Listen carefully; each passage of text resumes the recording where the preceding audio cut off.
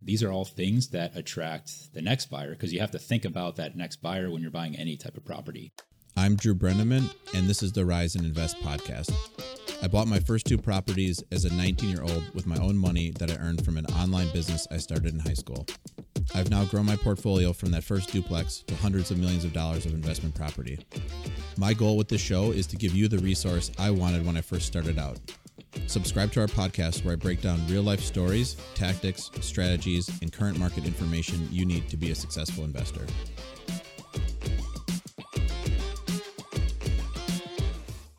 With us today is Mike Hansen, realtor and real estate investor. I'm excited to bring him on today because Mike's been in the trenches accumulating properties. He has 7 multifamily properties and successfully pivoted from a corporate job to being a full-time real estate investor and realtor. Today, you're going to learn about passive income, living rent-free, buying your first property, managing your own properties, and dealing with tenants. So please welcome Mike Hansen. Hey, Drew, thanks for having me today. I'm so happy to be here and excited to jump into all this. Great. Appreciate you being on. Why don't we just jump right into it? How'd you get started in real estate? Sure. So it goes back to my father. He was a mortgage lender up in Northern Illinois, and he saw various clients of his coming through the office, investing in real estate and having some strong cash flow from that. So he decided, he wanted to give it a try too. So he started investing in real estate up in Waukegan, Illinois, and slowly built his portfolio. Nice. And over time, I remember as a young kid helping him paint apartments and lay floors and install fixtures. And that pivoted to me, working on paying bills and bookkeeping and things like that. And from there, I was hooked. Like real estate became a passion and something that made me excited every morning. Nice. What did your dad do? Did he work at a bank or was So he worked at a savings and loan, and he basically originated mortgages. So he, someone would come in for a home loan, and he, would take the application and run through the whole process. Okay, nice. You could see their bank accounts too. You could see their bank accounts. How they were doing. Yep, exactly. Okay, nice. Yep. And that's cool that he's able to involve you in that kind of stuff. Yeah, it was really nice, and I learned so much from him, and that really drove my passion and drove my interest. Nice. I was able to do it the opposite direction. I was able to get my dad involved later on about doing the construction work with us. Yeah. I mean, on one of the student rental properties, the Mifflin one, we'd go up there and work on together. That's but it was nice bonding time. Yeah, it was the opposite direction of me basically getting them to go and work for nearly for free for 3 days. So once a year. Cool. So you got interested in it from seeing what your dad was doing. I guess kind of in what was his like portfolio like? These were just like they were single family houses, or they were apartments, or what kind of stuff were you seeing? So we started off buying, 2 flats and single family homes, and, he'd go in and renovate them. So add value. So he's able to Nice. get a higher rent, and then essentially rent them out, stabilize the property, and either hold it long-term or sell it. And eventually started working his way up to larger buildings, 12 units, then 24 units, and just went on from there. Nice. So then I guess you kind of got the itch seeing what he was doing. Then what was kind of the first thing you did, or what'd you do? Having that background in real estate, led me to the University of Wisconsin-Madison. It has one of the best real estate programs in the country, and just really wanted to go there from a young age. And luckily I got in and ended up majoring in real estate marketing. And then nice. So so when you applied to Madison, you already knew about the real estate program? I looked into it well in advance, like years before I was even thinking about colleges. I knew about the real estate program. That's interesting because then, I went there too. Obviously that's how we met, but then I just sort of lucked out really. Fell into? Because I wanted to go in state. That was the best place. I'm from Wisconsin, and then out of the Wisconsin schools. And I was thinking of being a doctor. I thinking that would be a cool plan. Like, maybe like the Subway restaurants are really hot when we were in high school. It's a new concept. So I was like, maybe I should be a dermatologist or something. I could open up Subways and do that. But long story short, I just decided let's major in business instead on the orientation day. So you made a good decision. I think life worked out. But then lucked out that they'd had the best or second best program depending on what you're looking at. Well, nice. So you majored in real estate and marketing at Madison. Then what'd you do after school? So out of school, I was recruited by Merrill Lynch Capital. Started my job right after graduation, working in real estate commercial finance, and there we did bridge loans and construction loans on large commercial properties. So a typical project for us would be a large, 100 to 300 unit apartment complex that ground up new construction, condo conversions, and we did bridge loans for companies that would come in and reflag a hotel, which basically means they'd buy like one branded hotel and brand it to a higher quality hotel, make some renovations, and then instantly increase the value. Once they increase the value, they get their permanent financing. Yeah. So it was very interesting. It was fun to see the dynamics of the construction loans. It was interesting to see what people were doing to add value in different markets around the United States, and really gained a lot of useful knowledge working there. I actually still remember when they went and they had talked at one of the, it was a UW, just like real estate club, talk or something like that. I was just still remember, I was so impressed at how complicated these deals were they were lending on. There was some high rise in Miami they were talking about for the session. It was really cool. Oh, and there's profit participation in some of these deals, so it was very interesting to work through them, and, got to travel to see the portfolio as well, which as a young, really recent grad, just being able to be put up in a hotel and go to a Carolina Panthers game, it was really cool. Nice. And then, so how long did you work there? I worked at Merrill Lynch Capital for about a year, and then the downturn came. So with the downturn, we're talking about 2008, yes, 2009. Yep. With the downturn, we got bought out by GE Capital. And with that, I got a 1-year contract working with them, which, I was happy. I mean, a lot of people I knew were getting laid off, right away. Yeah. And, I had some job security for a year, and then I'd figure out what I was going to do. So, learned quite a bit working at GE, way different type of company, worked with some great people and still have connections with some of them today. But at the end of that 1-year contract, that's when I realized I really wanted to create a life by design versus a life by happenstance. And for me, that meant working for myself. Nice. And were you, I guess, kind of when did that thought cross your mind where you wanted to work for yourself? Kind of towards the end of my tenure working in corporate on that GE contract. I just figured you never need to worry about job security if you're working for yourself, and you can set your own goals and work to achieve those goals. And you have a lot of control in that.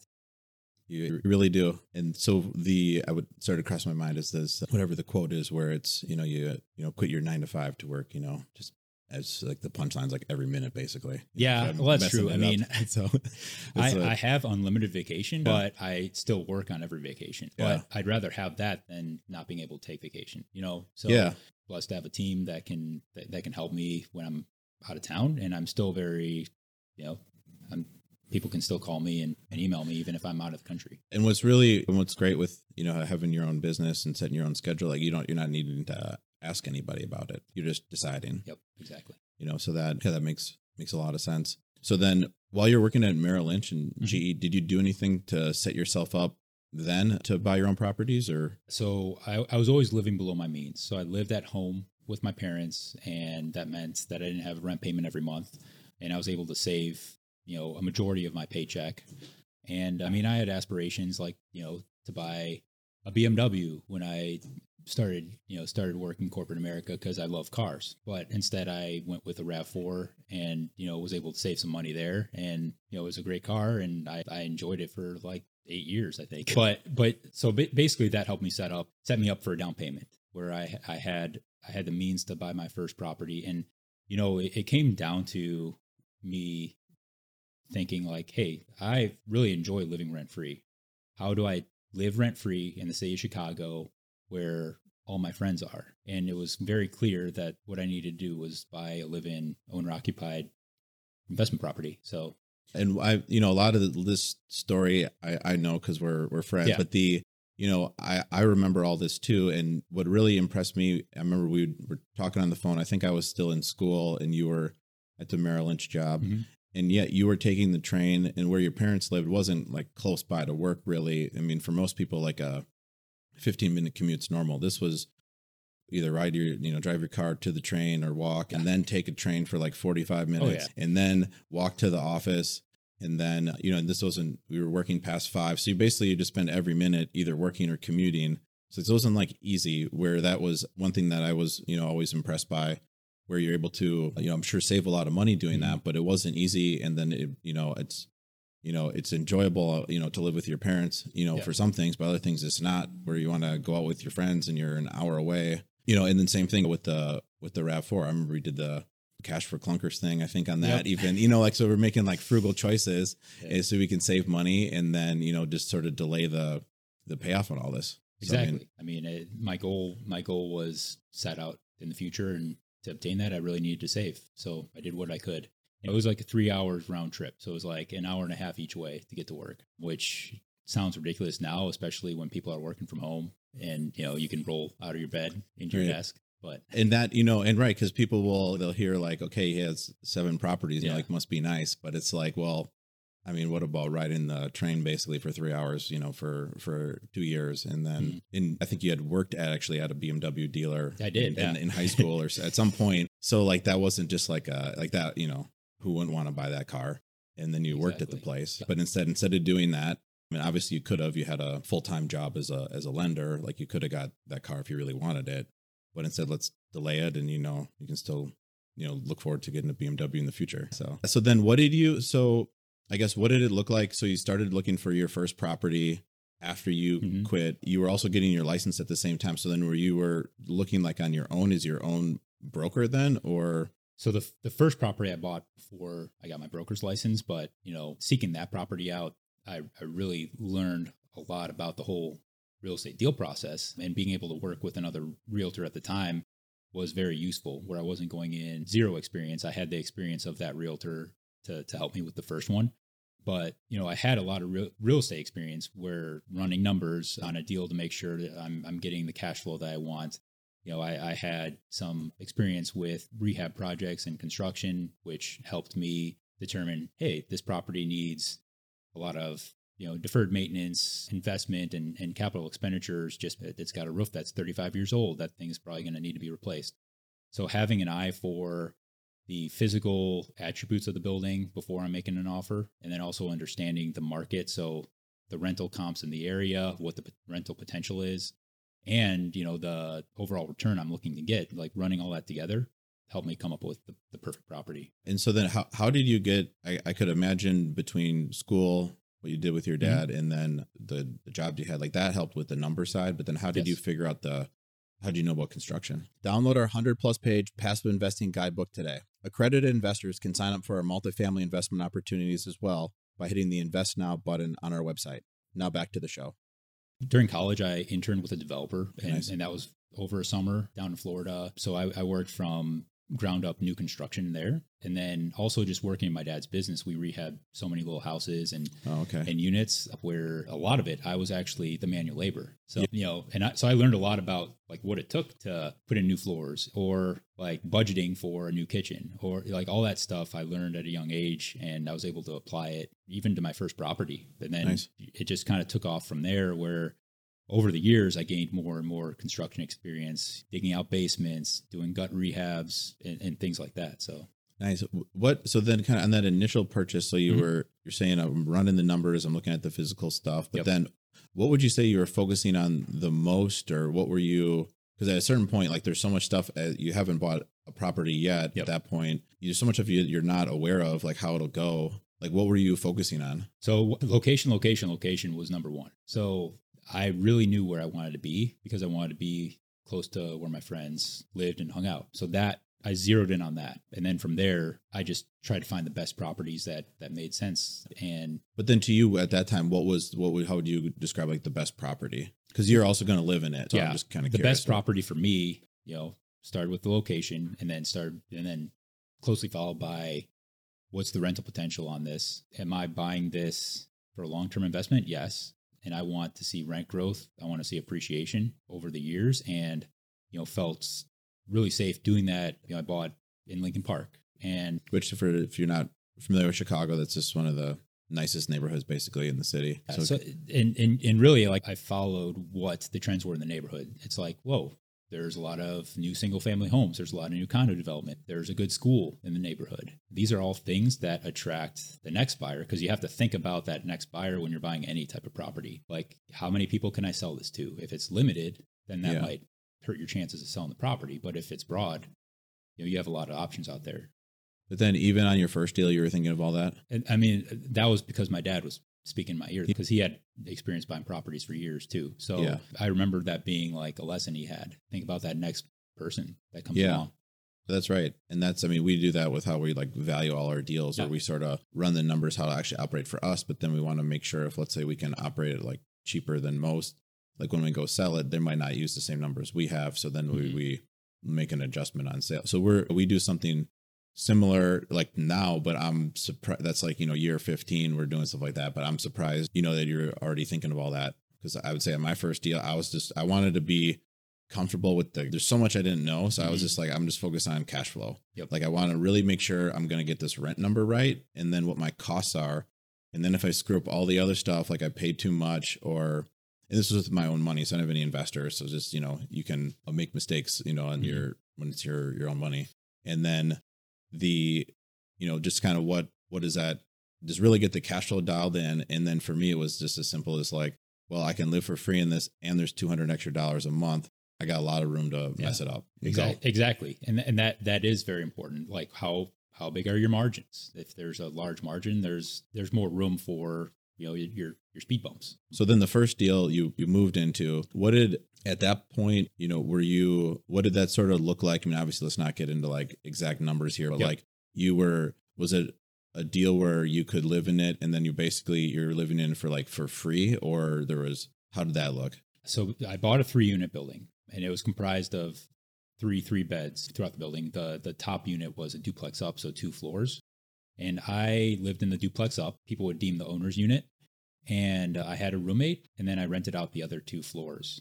And with that, I lived rent-free for 9 years. Wow. And, so it was huge. Yeah. And that allowed me to then take that savings and then invest it in the next property. And then it just snowballed after that, where I still have my savings from living for free. And then I have positive cash flow from that next deal that then I put into the next one. And, that's how I ended up with 7 properties. Wow. And because if you think about it, if you more or less link all that time together, for the most part, for 2 years working, and then there's a little bit of time in between where you hadn't bought the first place yet, but then for 9 years, so more or less 11 of most of the, 11 years, more or less over probably like a 12-year period, you had no housing expense. Correct. Wow, that's incredible. You can save a lot of money doing that. And then that's a great story where if, then as a realtor today, you could explain that to, potential clients, like here's what you could do. Maybe before we get into that, let's talk about some other deals you did. So that was the first deal. Sure. What did the second deal look like? Did you I brokered that deal. So basically I bought a building in the Southport corridor, still own it today, another 3-unit property. And basically what I was looking for was cash flow, where I have cash on cash, which is basically your return on equity of at least 10%. And to get to that 10%, I did need to do some light remodeling on a garden unit. But so I bought this building. It comprised of, a 4-bedroom duplex up and then a 2-bed flat and a 2-bed garden unit. I did renovations that first winter of the garden unit and instantly tripled my rent in that garden unit. And then all of a sudden I was already hitting my 10% cash on cash, which, happened pretty quickly. And, over the years, it's been a really nice, strong cash flowing property. And, we've reinvested into it just to keep up the value. And, for example, putting in a new garage, because the old garage was like an old horse stable, basically, like that was converted into a garage. It's like original from the late 1800s. Yeah. So it's like, it's probably time to replace this. New concrete, So like brick floor. Put a slab, but it was, you could almost make out the horse stalls, just some refreshing on the other units, putting in in-unit laundry in the middle unit because it didn't have it, and white kitchen in that too, and really like increasing that rent as well. So for me, if the game plan is to keep the property for a long time and then sell it, you want to keep continually improving it so you keep your rents up. And, should you need to sell it in any given year, you're competing with the condo quality units instead of, Stuff that feels like it's 20 years old. Or correct. Something. And then like on the kitchen, then if you went with white cabinets, that was probably, and actually we should back up the years. So the first place you bought, it's like 2009, 10-ish. The first place I bought was 2010. And then what year, this place you're just talking about, what year was that? 2012. And then the kitchen remodel. The first kitchen in the garden unit, right away. that was right away. And I didn't put white cabinets in then because they weren't in. That's why I was asking. I figured it was later. Or if you bought it in 2012, you were thinking these brown cabinets are perfect. Yep, exactly. We never change them. Brown cabinets, brown granite. Yeah, it still looks like a nice kitchen, but it's just not 2015 on trend right now. And then I did the white kitchen like I think 2 years ago. So nice. it's a continuous process of I'm not trying to do everything at once, and that helps on the cash flow side too, where you're evening out your capital expenditures and versus having monster losses in a year because you did everything. That makes a lot of sense. And then because then all the subsequent deals, what's interesting where a lot of one strategy people have is they're moving around. We're going to do a FHA loan is 3.5% down, or we're gonna or just whatever a 5% like a owner occupant loan, and I'm gonna have 7 properties, but I lived at all of them for a while. So you didn't need to go that route. You ended up just keeping your bills low, and then your realtor, you've got other, you got money coming in, then you're just able to save for a down payment. More or less, that was the plan. Once you have a down payment, then buy another. Exactly. And I thought about going the route of moving between properties, but at the end of the day, I really didn't want to move that often. And so that changed. That changed everything. I mean, it also helped, I got married and then we're now a dual income. So it helped us to save even faster. And then what would be interesting? What did your wife or girlfriend at the time, what did she think of all this when I first met Kelly, kind of unique, right? She was like, thought I was crazy for investing in real estate. Like she didn't quite understand it at first. Like, oh, you're making money investing in real estate. But the more I, talked through it, she became even more interested in real estate than me. We ended up being on the same page, but it took me walking through the process because, she went from zero to then being a real estate investor. That's great. Cause being on the same page, then she'd be, if she wants to buy the next deal as well, or wants, is interested in that, then that makes things a lot easier. Real estate's, your thing. And then it takes some arm twisting to get the next property. Yeah, she was, all in, which that's great. So then what was the third deal like? What is that? A similar kind of thing, just something. So the third deal, actually a student rental in Lakeview. And basically I purchased that through another broker. It was off market. Nice. And I do this quite often for myself and for clients. It's canvassing what's on the market, but also what's off market. So he had this property that had been on the market in the years past. The owner was anticipating tearing it down eventually to build a single family, but then life changed. And really, like, the return numbers were good on it, although it needed some work. So we've done some work to it, but that could end up being a building that we end up redeveloping in the future too, where we haven't completely gutted the place. We haven't put in new kitchens. We've just elevated it bit by bit. Okay, so future developer maybe. I think if it makes sense, if the numbers make sense, I'm not gonna like discount any opportunity for selling it. So whether it's eventually tearing it down and building a single family or holding it on to it forever, it might make more sense to do that than gutting it and putting in condo quality units. But it's close to the DePaul campus, and so the units rent out really easily. We've got some great residents there. And that's interesting to hear about this. Each deal is pretty different then, and that, or some were on the market, some are off market, some were more or less move-in ready, some needed rehab. It's interesting. Any other, we don't need to go through every deal. So any other like notable ones might be interesting for like listeners to hear about. I think that most of my other deals came up the ordinary way. All of them were on the MLS, and, it just took going through many properties and running, like there's so many properties I even ran the numbers on before seeing. And if it didn't work out, if it wasn't even close, then I wouldn't see it. Okay. That's a good takeaway. So then you like to run the numbers before even going and seeing it. Correct. I run the numbers because, in the past, when I first started off, I had wasted my time at a couple of buildings, and no one likes to waste time. Right. I don't want to waste time for myself. Now I don't want to waste time for my clients. I don't want to waste time for even the other broker. So if it's never going to work, then I don't even see it. But it makes sense. We do the same thing. Yeah. And the point is not, it's just to kind of get an initial gauge where, if you make your numbers and this is like the perfect scenario and it's still not going to work out, then no need to check it out. But if if it's close, then go look. Maybe you realize once you go, the rent should be higher, or there's something that they weren't thinking about. Chicago, huge unfinished basement. And there are a lot of properties that are right there on the fringe where it's like, if we can get rents up, then it makes total sense. But I'm not going to look at, 3-flat that has all 1 bedrooms that, is listed over $1 million. It just doesn't make sense. I'll never get that rent out. It makes total sense. So then I guess let's talk about being a realtor today then.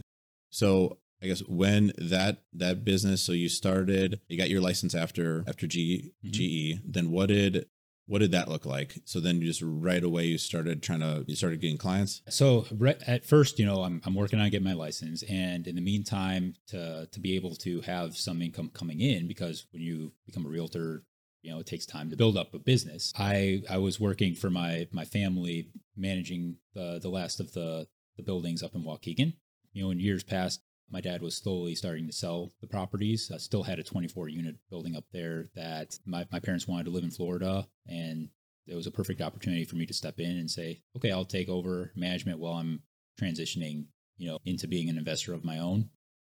So, which is great. It's interesting to hear that. I mean, you did the same thing for us too. When we had our first 4 deals here, you were managing those. And what I always thought was interesting was, people, they'll quit their job and they're, you kind of need like a full plan, but you were ready. I'm just going to dive into this real estate thing. And then kind of, in like the first year, then, okay, I could, just manage these properties in Waukegan for a fee. I can help out Drew on these 4 for a fee. And then this is sort of, call it like kind of part-time gigs that can work around, being a realtor, finding your own deals. But then that I'm sure helped a lot until the realtor business, took exactly off. It did. Everything fit together really well. And I gained useful information, useful knowledge out of all those different aspects. So I never thought that, anything was beneath me at the time. I was out of a job and looking to transition to what I wanted to become. Yeah. And so I took that as a learning opportunity to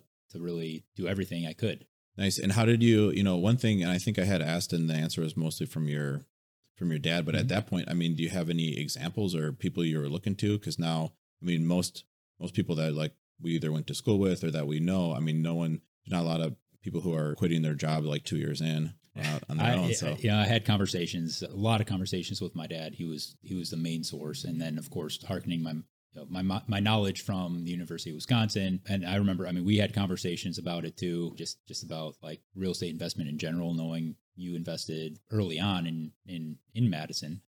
So, taking all that stuff, together, I really formed my plan out of that. So then what was nice for your situation wasn't like this is something you had at least not even seen before. Yeah. You had not done it yourself, but you could at least look like, my dad was able to do it, on a part-time basis. And then, you had a friend who was doing it too, like, so then that I'm sure it's interesting. That would be someone, because even, for myself, I do that where I look at other sponsors or people, what are they doing? And, I just draw a lot of inspiration from what I just see, exactly. Just other people doing. I mean, other people have done it in the past. Why not look at what they've done and follow the scripts? I mean, it's as easy as that. I mean, why reinvent the wheel when other people have done it? And that's a great way to think about things, where you see someone doing it and there's, they're not anything necessarily magical about what's going on. They're just started, Yeah, they just started. And the first deal is kind of scary. It's a lot of money and any purchase could be, but I mean, once you get going, it's becomes easy. Nice. So then as a realtor, then what are you, what does your business look like? What are most of your clients looking for? So basically my specialty is helping out clients buy and sell property within the city of Chicago. So that's anything from single family homes, condos to multi-unit investment properties. I also help individuals buy and sell in the suburbs too. And I mean, it's been great building a team at Keller Williams and, really kind of expanding my business. Great. And I think, so then I'm sure a lot of clients are interested in, buying rental properties. Mm-hmm. I mean, that would be a way you'd, I'm sure, get, win clients, where they want to do something and you've done it 7 times, so yeah. I'm sure that helps. It does help. And, so having that investment knowledge, really, really helps for anyone looking for an investment property, but also all my experience with construction management helps for any real estate purchase. So because I've done most of the rehabs that people are looking to perform. So whether it's a new kitchen, new bath, want to finish a basement or gut a home, we even gutted gutted a home. So from Yeah. start to finish, I've been through it all. You're saying you did? Yes. Like you and your wife did. Yes. That. My wife and I developed our home basically. Yeah. So the initial 3-unit that you bought, the reason that it was the 9 years period ended is because then you turned it into a single family house with a. We basically decided we love our neighbors and we love our location, and decided the down payment we were saving for buying a house, we gutted what we were living in. Yeah. So we basically gained a floor. So we were living in the top 2 floors, and we gutted the main level. That was a 3-bed, 1-bath, made that our living space. And then we renovated the garden unit ahead of time. And we actually lived in the garden unit while we renovated to save money, Nice. for that period too. But the garden unit, we can have it as an income producing, unit. Like Nice. right now we have a couple people renting from us downstairs. But the long-term vision is it'll be more of a in-law suite where we've got friends all over the country, family all over the country. They want to come and visit it, they can stay there. And Great. It's their own unit. So That's a nice setup, and nice to have a little separation too. exactly. So Yep. Especially for long-term stays. nice. Then what about, why don't you tell me some strategies? So let's say I'm coming to you, I'm a potential home buyer. Yep. I want to buy like a 1 to 4 unit. Mhm. I'm seeing these people on, whatever TV talking about buying rental properties. What would you tell me? So first step is trying to determine what you actually want. So are you looking for a live-in investment opportunity, or are you looking for just having cash flow opportunity? So do you want to live with your tenants and live for free, or have passive income? And it can start off with, buying a live-in owner occupied unit and then turn into a passive income stream, turning into, well, we're living there forever now. But both ways work really well for growing wealth, because you've got, principal pay down, you've got cash flow, and you've got appreciation. So three things working for you. Yeah. So that would be the first step. So figure out what you want.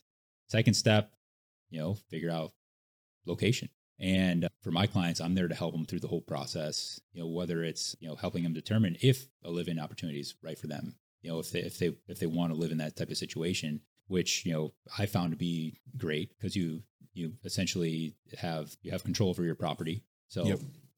It's a nice thing. But then for the, so then I guess if you're talking about a live-in property, then maybe they're going to ask you about property management. Maybe let's go to that at the end. So what about for like financing? Do people, they come into you like, what are my options, or you just recommend they talk to like a loan originator? So, that is a good first step as well. So talking to a lender, and there's different loan products for someone that's living in their investment property versus someone that is buying a standalone investment property, and you can usually get a better rate on the live-in property. So that's another game plan. If you want to get a lower interest rate, 30 years fixed, get owner occupied financing, live in it, and then you can move on to your next one and have just low interest rates on all your properties. And then lenders are more flexible with the down payment, where you are not flexible, as they just require less if you live in it. For a 2-unit, I think, there's some banks that are lending 10% or 15% on a 2-unit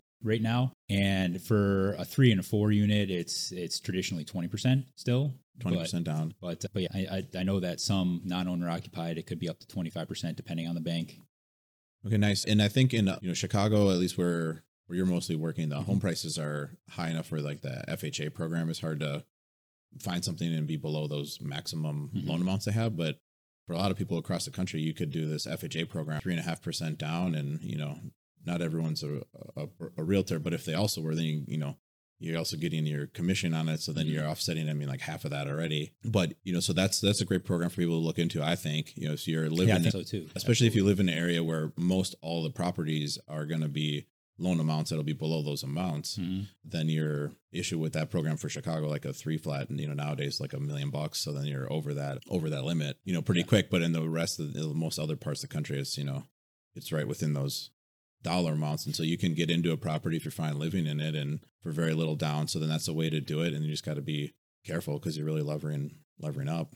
But then you can offset that by managing it yourself, exactly. Keeping the cost low. Keeping the cost low. And then, time heals that too, because you are paying down your mortgage over time, and then you do have that appreciation. Like I was was talking about. So then your equity cushion continues to grow over time. So then out of your clients, what's the most common, like, so they bought a 2 to 4 unit, what's their most common, we'll call it strategy? Like, what are they exactly doing? So most of my clients are actually buying standalone investment properties, and what does that mean? They're not moving into them, but a select few have been moving into them, and but yeah, I would say majority are. In what size? They're talking 2 to 4 units, or 3 to 4 has been the sweet spot for both, actually, non-owner occupied and owner occupied. There's a ton of those in Chicago. There's a ton. So.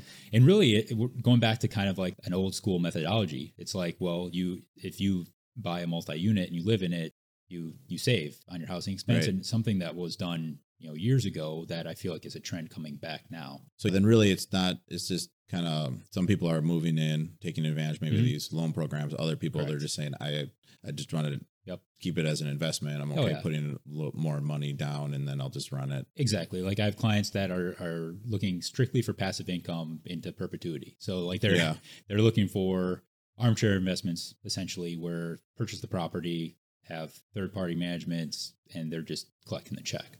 Nice. And one thing that's interesting too, when you think about it, where, okay, so if you live in the property, sure, you're saving because you're not, you have rent offsetting expenses, but you're also not collecting revenue on that unit.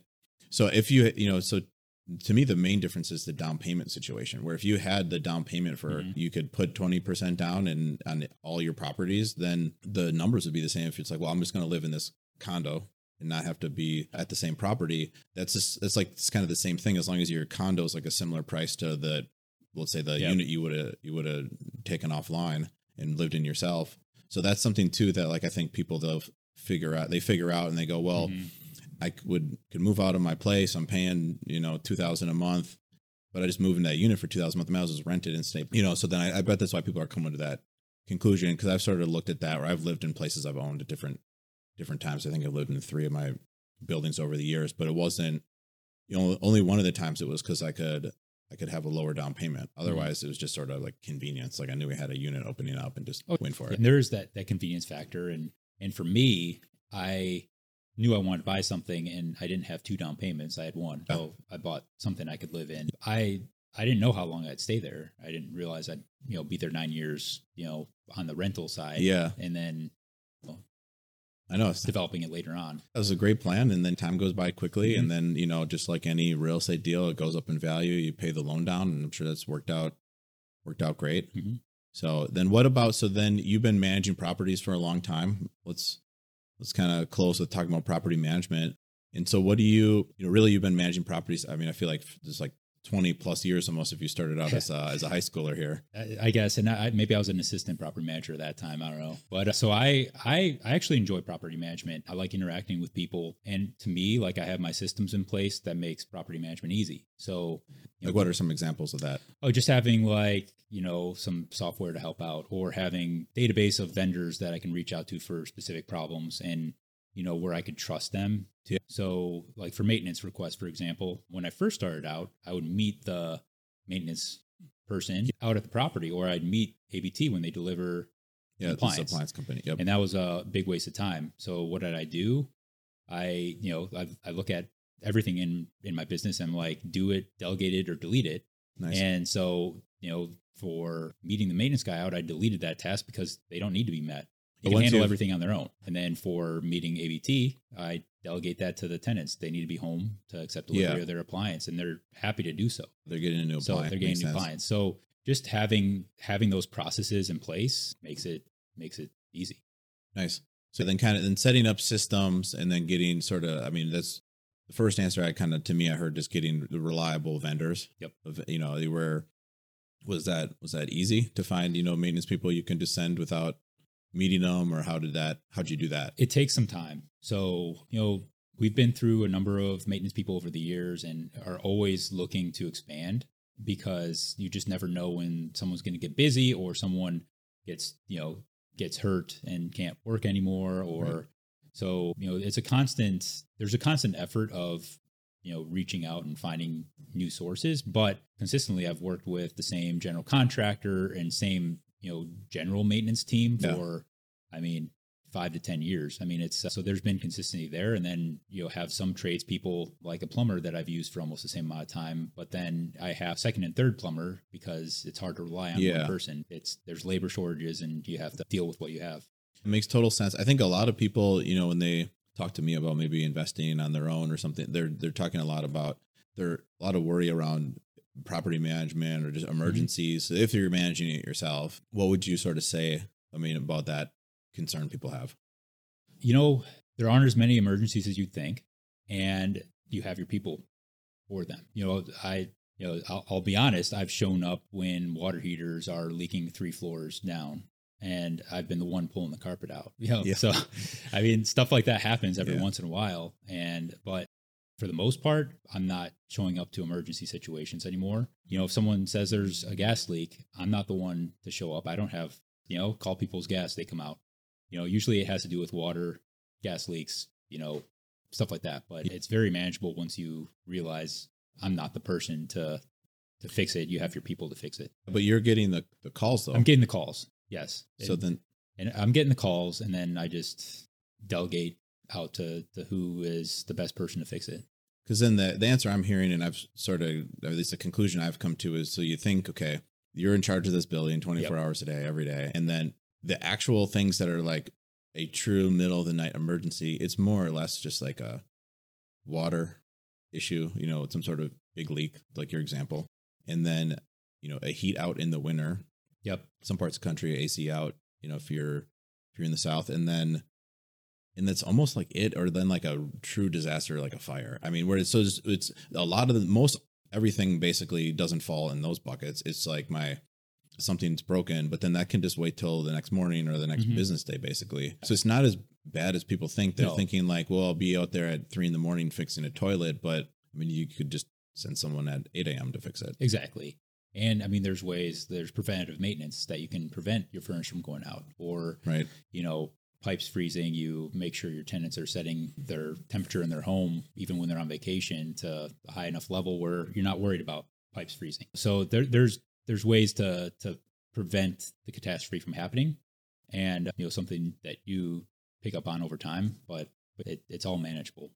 Nice. And then what about, how did you meet these vendors then? Because that'll be another thing. Someone that I buy my first 2 unit. I don't have any maintenance people. I don't know anything about construction or maintenance. So what do they do? Word of mouth, meeting them from being out at a property, and just happening upon their information. I mean, that's like the simplest way, but I've scrolled through Angie's List and called various vendors, but I would say the best is word of mouth. And if someone's used them and they're happy with them, that's always been the most useful way to find someone. That makes sense. And then I think the plumber you're mentioning, like that guy I met in the garage where I lived, he was thawing out a pipe. Yeah, so I was like, well, here's a guy doing emergency calls who showed up. Comes on the weekend. Let me get his information. And then that's, one of our main plumbers then. Yep.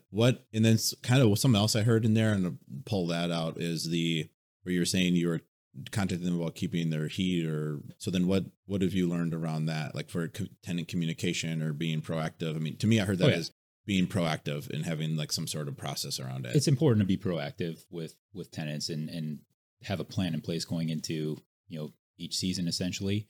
And, that will make for happier tenants. And really, like, for someone going into managing their own property, it's important to go in with thick skin, because people never email you saying, oh, everything's great. It's always there's some sort of issue. And then the way around that is you just take care of the issue efficiently and effectively. And then, the tenants will love you for that. So, it all circles back to just making sure you have the systems in place to take care of business. But then how do you not take stuff like that personally then? I mean, the first couple times you do, and just over time you realized I'm a problem solver here. So they're coming to me with a problem. Don't take it personally. Like, I didn't create the problem, and I'm going to do what it takes to fix it. And then it's done. So, and by that point, they're appreciative and very happy you took care of things. So then you'll see through the, whatever, this like the frank communication or people yelling or crying, like you just see it then as that's just a problem. I'm going to just deal with the problem. Yeah. Like and usually it's hard to interpret someone's emotional state when they're writing an email versus you go and have an actual conversation with them and everything's fine. So, okay. So then some of that's experience too, the email, or, we have for our thing, and you use it too, the maintenance portal that you're just typing in a box, so it's like, it doesn't come through friendly, you know, where most people don't think maybe I should like throw a hello on this or something, or how's it going, guys? I got this thing. Like they just type in the request. Here's the 2 things. Yep. Exactly. Need it done quick, or like whatever. But okay, interesting to hear how you approach that. For me, when I see those things, I just kind of think like, how do I want to describe it? Where I'm trying to see the big picture where, okay, we got this bill, like, if it's your initial place, I got this 3 unit, this deal is going super well. I was able to get into it. I'm doing well, like living in it financially. So then this person complaining about their toilet that's angry at me right now, it's not bothering me. We'll get it fixed. And then I'm really happy with how the deal's going. So I kind of zoom out to the deal level, where even these things where we've had fires at building, or I think maybe that water leak with ripping out the carpet, that might have been at my building. Okay. I thought that was something else with a furnace. So I didn't remember if that was the drain one or a water heater. So it was the water heater. Okay. I didn't jump in on that one, but you had a couple saves at that building, another one where a tenant had a pipe break above their water heater or below it. And then you know where the shutoff was. So good. Thank you for that as well. So save the building a second time. And so I sort of, on that stuff, I just zoom out to the deal level, and I'm like, well, this deal's going super well. This, carpet and drywall and water heater is not really going to ruin my day. It's not going to derail you. Keep it moving. Because people will comment about that. And then I just think like, well, what? I'm just not going to buy any more properties because I'm going to be worried about carpet.